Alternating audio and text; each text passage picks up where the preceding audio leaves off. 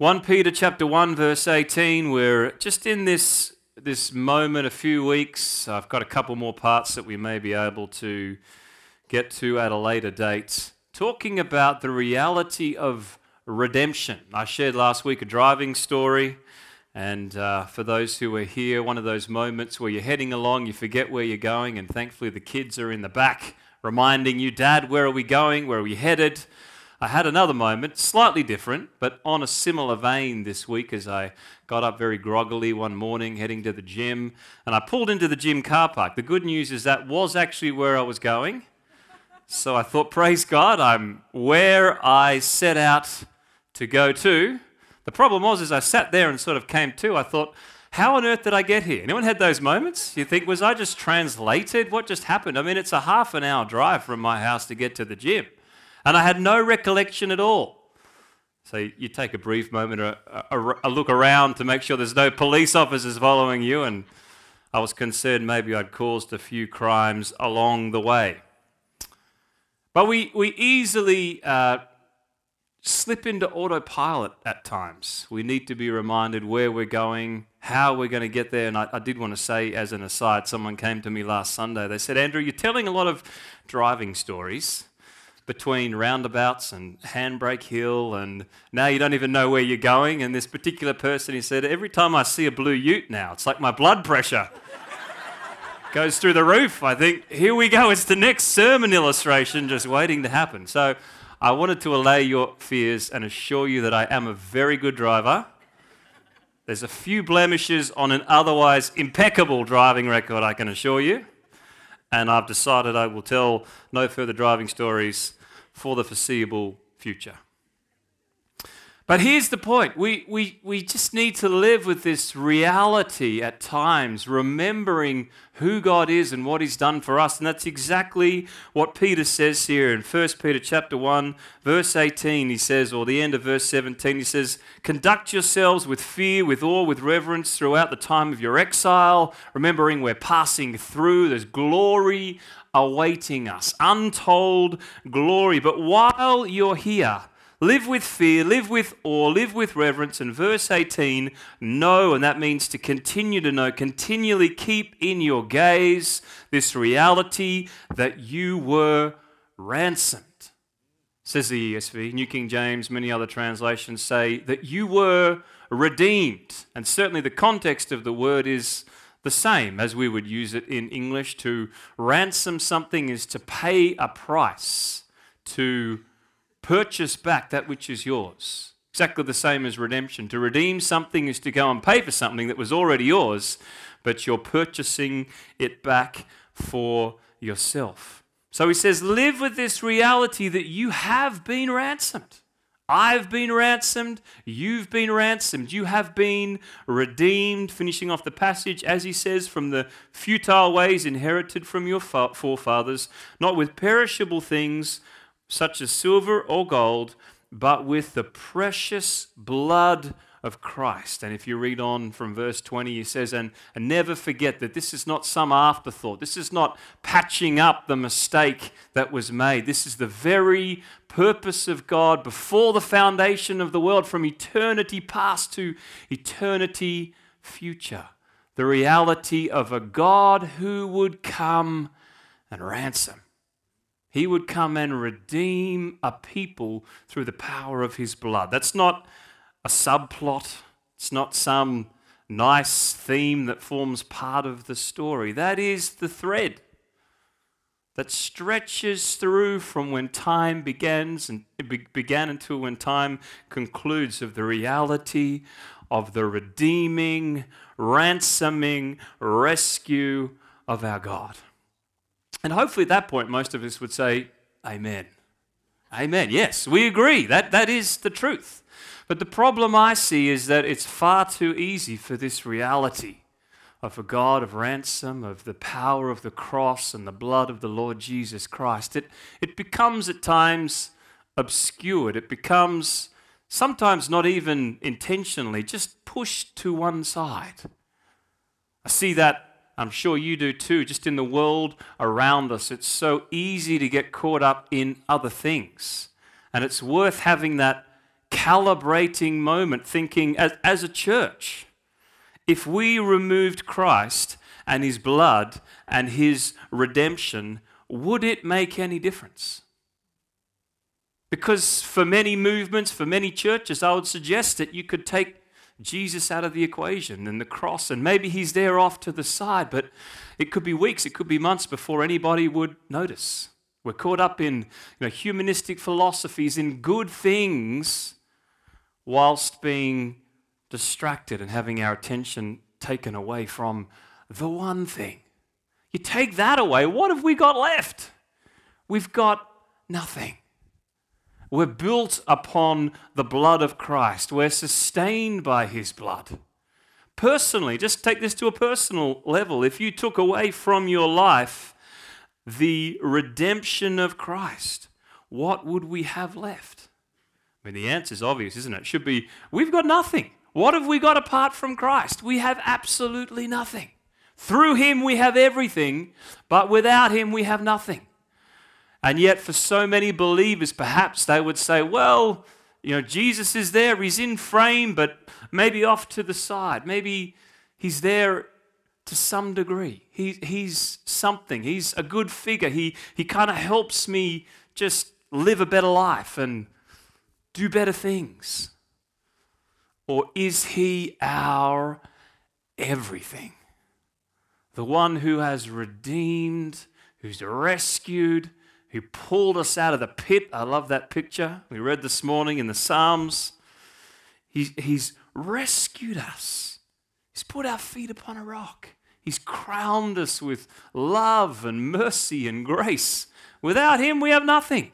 I am nothing. I have nothing. My life is built upon no other foundation but the blood of Jesus Christ. As the hymn says, all other ground, it's sinking sand. It'll swallow you up before you even recognize what's happened. So that's part of my heart, is to just explore the reality of the redemption or the ransom of this King of Glory. And we're doing it in this way. We're looking at some of the Greek words. There's 2 in the English. There's at least 4. Some Greek scholars that argue and say, well, there's at least 6. There's more. There's less. That's what they get paid to do. For us, for our purposes, we're taking a couple and allowing them to reveal to us, I pray and I hope, some realities. Bringing it back front and say, what does it mean? Last time, if you were with us, we looked at a particular Greek word. Who remembers what it is? Okay, that was pretty good. There was a few people there. Agorazo. Agorazo. Any Greek speakers? Fantastic. Well, I can tell you my pronunciation was perfect. Enunciation. You were okay, but I want to bring to our attention, let me review that one. So agorazo, this Greek word that literally means to go to market and to pay a price, to purchase, the purchase price. Oh, there we go. We've got the one from last week. Fantastic. Thank you.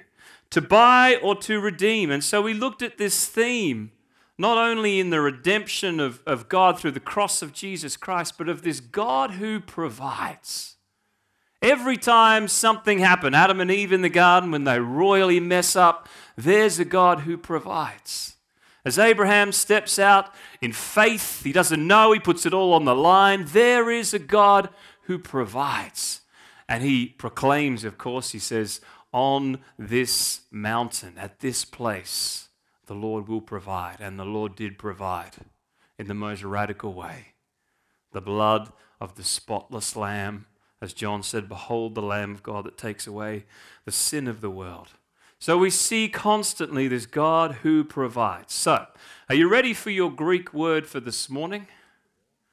Well, I have to tell you, I've actually got 2 or possibly 1.5. There's some technicalities here, and you'll understand what I mean as we go on. So if you've got the first slide, we looked at agorazo.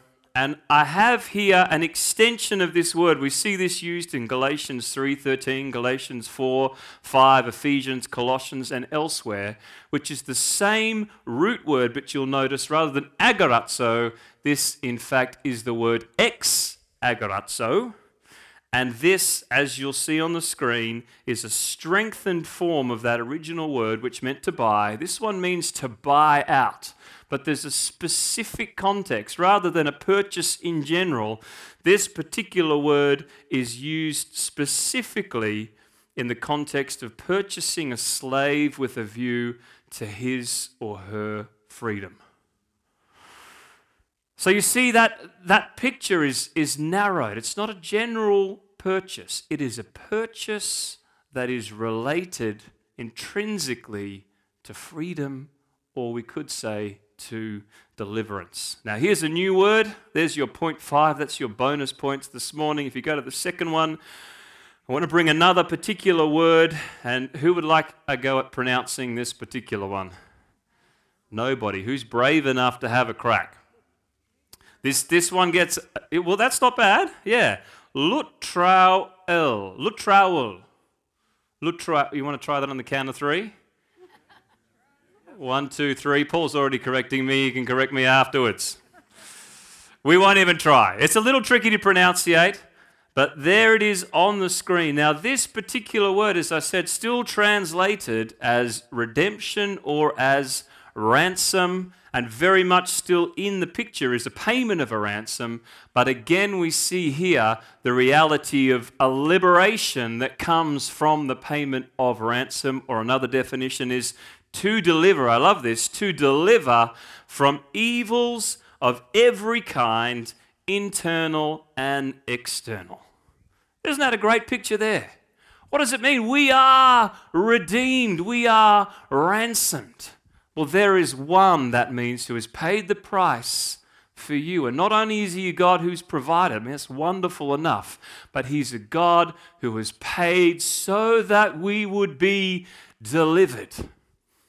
And this theme of deliverance is massive. It's through Scripture. It's even in the prayer that Jesus taught his disciples to pray. He says, deliver us from evil. The deliverance of God, who has delivered, who continues to deliver, and ultimately our hope is in the one who will deliver. So last week we looked at redemption being God's provision. As I said, this week I want us to reflect for a few moments together on what this means. Redemption as this picture of God's deliverance. He delivers us. Lutrauel. To deliver from evils of every kind, internal and external. Now, I did have this, I said this last week, I had this kind of dream in mind. You know how you think, well, this is what's on my heart and this is how we can do it. And the picture was one of looking at these words and then exploring through Scripture, because all of these have themes that extend right the way back from the beginning, all the way through. Now, tracing these scarlet threads of redemption through the Old Testament, then as soon as I got into that, I realized that was a journey in and of itself. We'll be here literally until the Lord returns and beyond.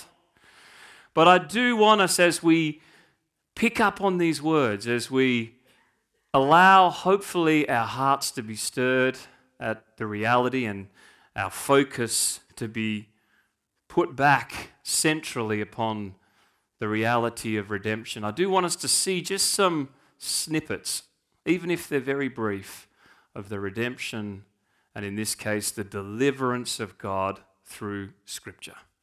We looked last week at Adam and Eve in the garden and him providing. I talked about the fact that not only did he provide the garments, but it's fascinating prophecy in Genesis 3 where he talks about the seed of the woman, this phrase that troubled the Jewish rabbis for years. What the seed of the woman? We all know that the seed doesn't come from the woman, but from the seed of the woman would come the one who crushes the head of the serpent, being Satan. So right back there's this thread of God saying, not only am I going to cover you, but I'm going to deliver. I will be your deliverer. Here's some other just favorite examples of mine. Think for a moment of Joseph. I feel a bit for Joseph. Anyone like the story of Joseph? There he is. He has this pretty coat. He's just this loved up little kid, his father's favorite son. And he has this promise, not just a promise, he has these promises from God. And he's just rejoicing and delighting God, thank you, and telling everybody who'll listen, this is what God's going to do, and probably overstepped his mark just a little. And yet, despite having these promises from God that he delighted his heart in, life goes from bad to worse. Anybody else feel like that at times? You know, you get this promise from God. God says, here's what I'm going to do with your life. And then all of a sudden you're like, well, how come things just went from bad to worse to even worser and worser and worser? Pardon the English.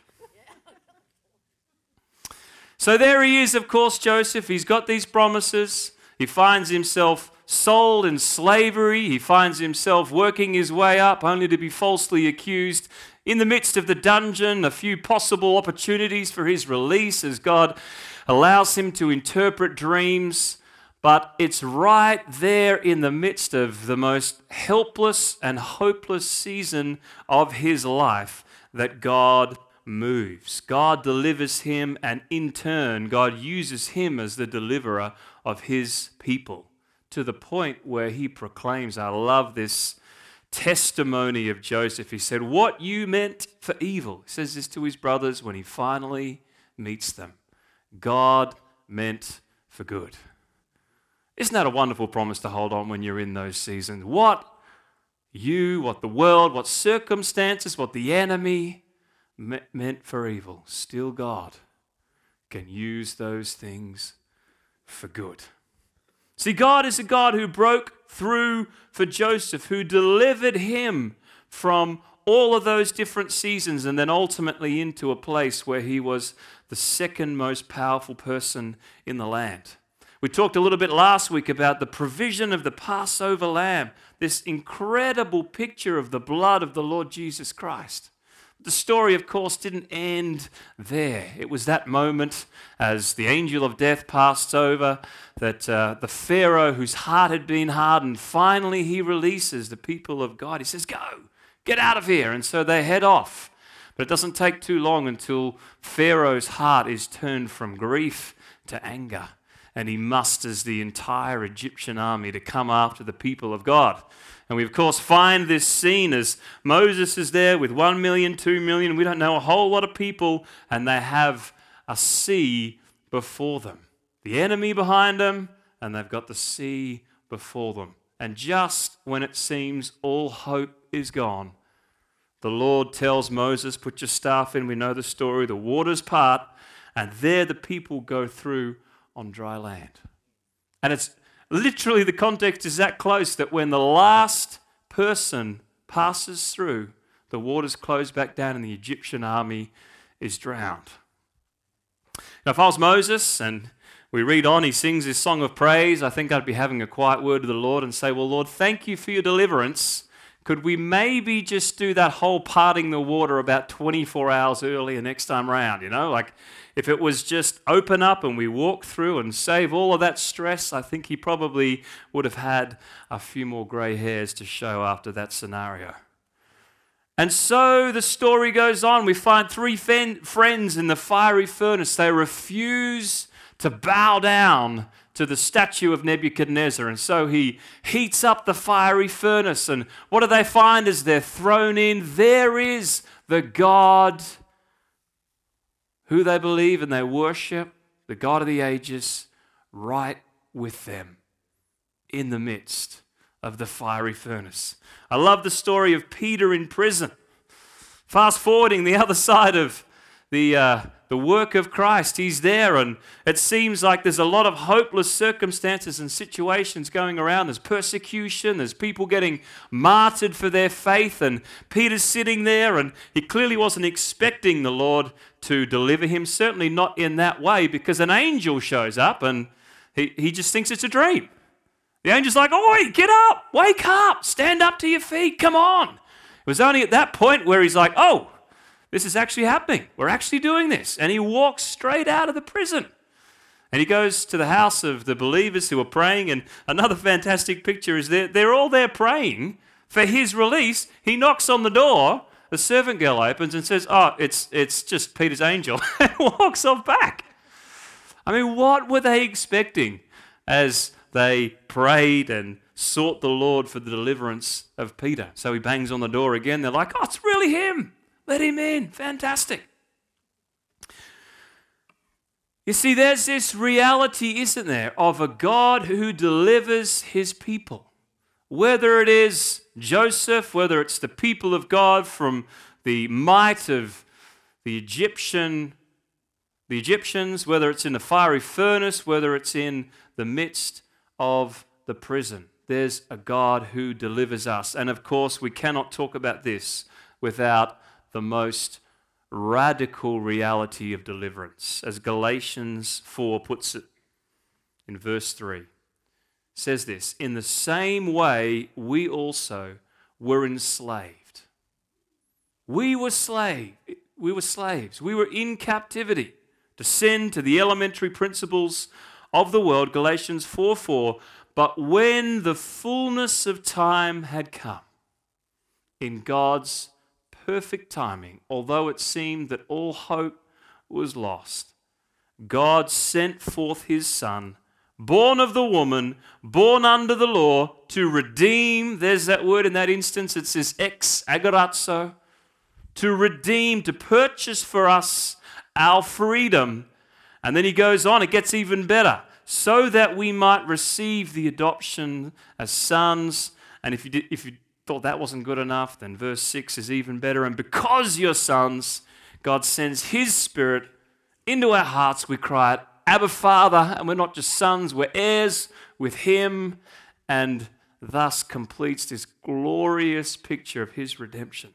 A lot of that is beyond our time this morning, because what I really want to focus on is the reality of his redemption being our deliverance.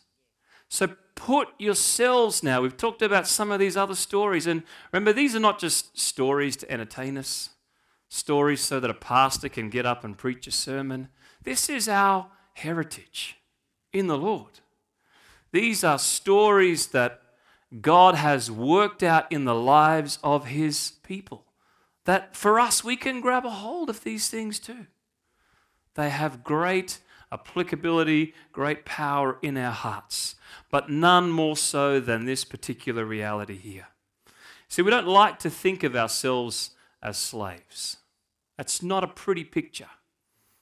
And in many ways, we're removed certainly from the full reality of human slavery in our society. Some would argue that it's still as bad, possibly even worse, in terms of the traffic of slavery, sex slavery, etc. in our current society. But we certainly don't go down to any markets, as people in this particular era would have, and see the trade of human lives as property.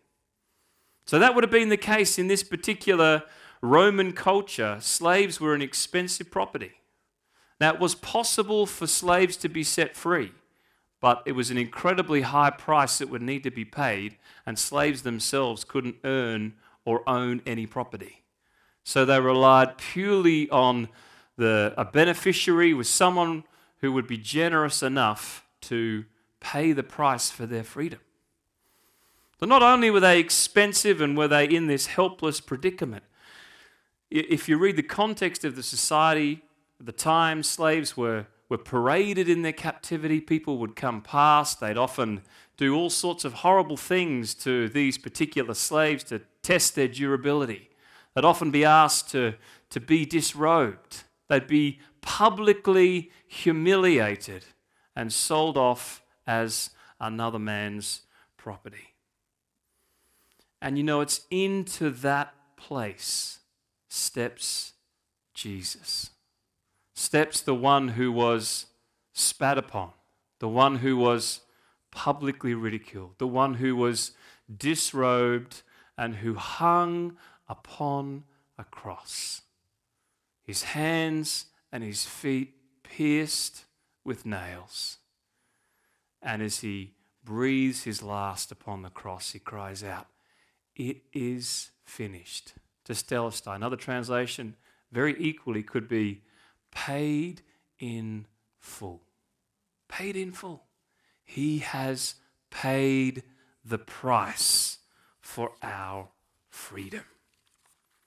In fact, it's exactly what he said he would do. Luke 4:18, as Christ begins his ministry, he said, I've come to proclaim good news.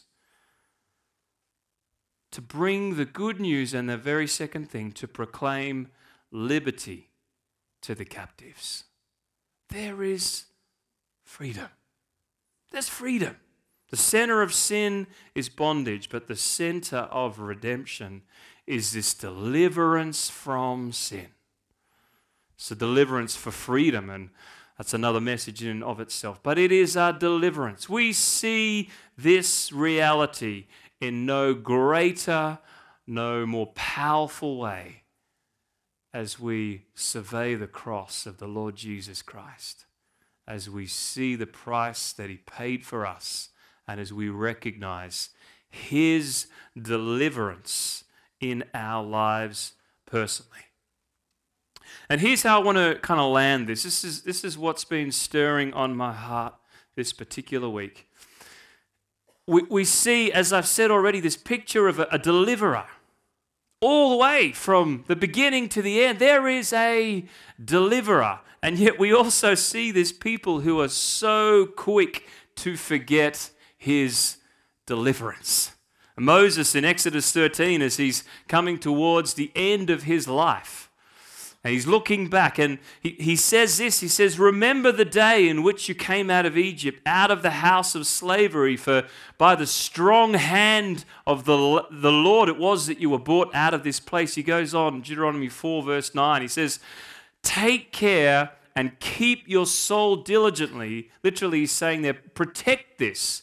Guard this, you could say, talking about the deliverance of God. Wrap this around you. Never lose sight. This is something to hang onto, lest you forget the things that your eyes have seen, lest they depart from your heart all the days of your life. Make them known to your children and to your children's children. And on he goes. He's saying, make sure you never forget your deliverance. Do whatever you can, remind yourself, wrap it around you. Make sure you tell your children and your children's children. Let it be always not only central in your mind, but central in your life, in the things that you say, the deliverance of God. He's led you out. He's rescued you. And we all know exactly why Moses would give such a strong reminder to his people. Because if we look at that story, God leads them out, and what happens? Within a week, they're complaining about water in the desert.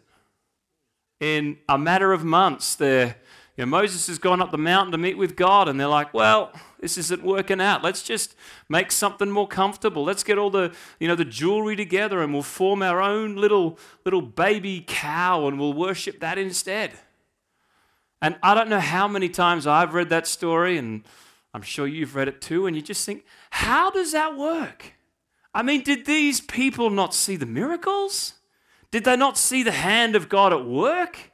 Did they not witness him parting the waters and delivering them through? Did they not see the entire Egyptian army destroy? I mean, how do you get from that place to this?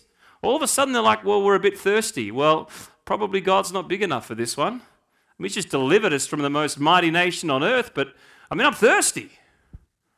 Like, what goes on? And if you're like me too, you then think, well, if that was me, anyone thought that? If that was me, I mean, that would not be happening. I would not be forgetting the deliverance of God. I would not be forgetting all that he has done. And yet I would suggest there is a far greater deliverance that has happened for you and I. We have been delivered from ultimate captivity.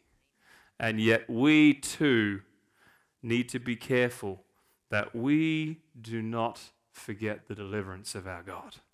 We are prone to forget. How quick can I find myself in situations? God, well, I know you've stepped down from glory, you've defeated the powers of darkness, you've broken the power of sin, you've triumphed over the grave, resurrection power is flowing in me, but I've got this circumstance and I'm a bit thirsty and I don't really know that you're big enough. I don't know. How quick are we to forget our own deliverance? We take the God of the heavens, all that he's done and all that he is, and just kind of reduce him down to something a little bit more comfortable, a little bit more familiar. See, I want us and I want to be someone like David. And I'll finish with this. If we can get the worship team back up. David didn't always get it right, but there was a few moments in his life where he really got it right. And as he comes to meet with the armies of the Lord as they're facing the enemy Philistine warriors. We know the story well. Goliath's there, he's taunting the people of God, and David comes along, he puts up his hand, he's like, what's going on? I can do this. 1 Samuel 17 verse 37, David says to King Saul, he says, well, the Lord has delivered me from the lion, from the bear, and the Lord will deliver me from the hand of this Philistine. You see, what was it that he was doing? He was so aware of the Lord's deliverance. It was wrapped around him. There was no shadow of a doubt that the God who had delivered him would deliver him now. And his hope was in a God that whatever happened, his God was able to deliver him. And of course, we read on the story and he comes out against Goliath. Goliath taunts him. He says, what, am I a dog that you send me a bone? Like, who are you? You're a little boy. Come to fight me. And then David says this, 1 Samuel 17 verse 45 says, David said to the Philistine, to Goliath, you come to me with a sword and a spear, but I come to you in the name of the Lord of hosts, the God of the armies of Israel, whom you have defied. This day the Lord will deliver you into my hand, and I'll strike you down and cut off your head, and I'll give the dead bodies of the host of the Philistines this day to the birds of the air and the wild beasts of the earth. He gets a little excited here. And he finishes with this phrase, so that all the earth may know that there is a God in Israel. There's a man who is so aware of the deliverance of God that he's like, God's going to deliver me today. Echoes the words of Paul. He says this in 2 Corinthians 1:10, the God who raises the dead, who has delivered us from so great a death, who does deliver us, and in whom we trust that he will deliver us still. Our God is a deliverer. I want you to stand. We're going to finish just with a song of worship this morning. I'm praying that this theme of a God of deliverance would just be proclaimed over us, and that again it would take central view. That's what it means for us to be the redeemed of the Lord. It's a God who has delivered us. He has. He's delivered us. He's paid the price. A God who is delivering us. And a God who we can place our hope in because he forever will deliver us. That's what he does. Whatever the trial, whatever the circumstance, whatever the situation, we can have hope that there's a God who by his outstretched arm delivers his people. It's just who he is. Romans 8, it says if he hasn't spared his son, like if he gave us everything, then how much more will he not give us everything that we need? How much more will he not work for the deliverance of his people? So it might be this morning that wherever you're at, that there is a need of the deliverance of God. Whether it's from the sin, the weight of sin, whether there's shame, whether there's bondage in your life, there's addictions, there's things that you just cannot overcome. I want to encourage you that there is a God who is your deliverer. That your strength lies not in your ability to work these things out, but your ability to trust in the God who is your deliverer. Maybe that for some of us there's circumstances, there's situations, there's trials like the fiery furnace, there's enemies encamped against us, there's whatever it might be. I want to proclaim over you and your life that there is a God who is your deliverer. He has delivered you. He is delivering you. And place your hope in Him this morning. That He will always be the one who breaks through. So, Father, we thank you. We thank you for this picture. I just pray that in some way, Lord, cause that reality of a God who has delivered us to resonate in our hearts, God. May we never forget it. May we never lose sight of it.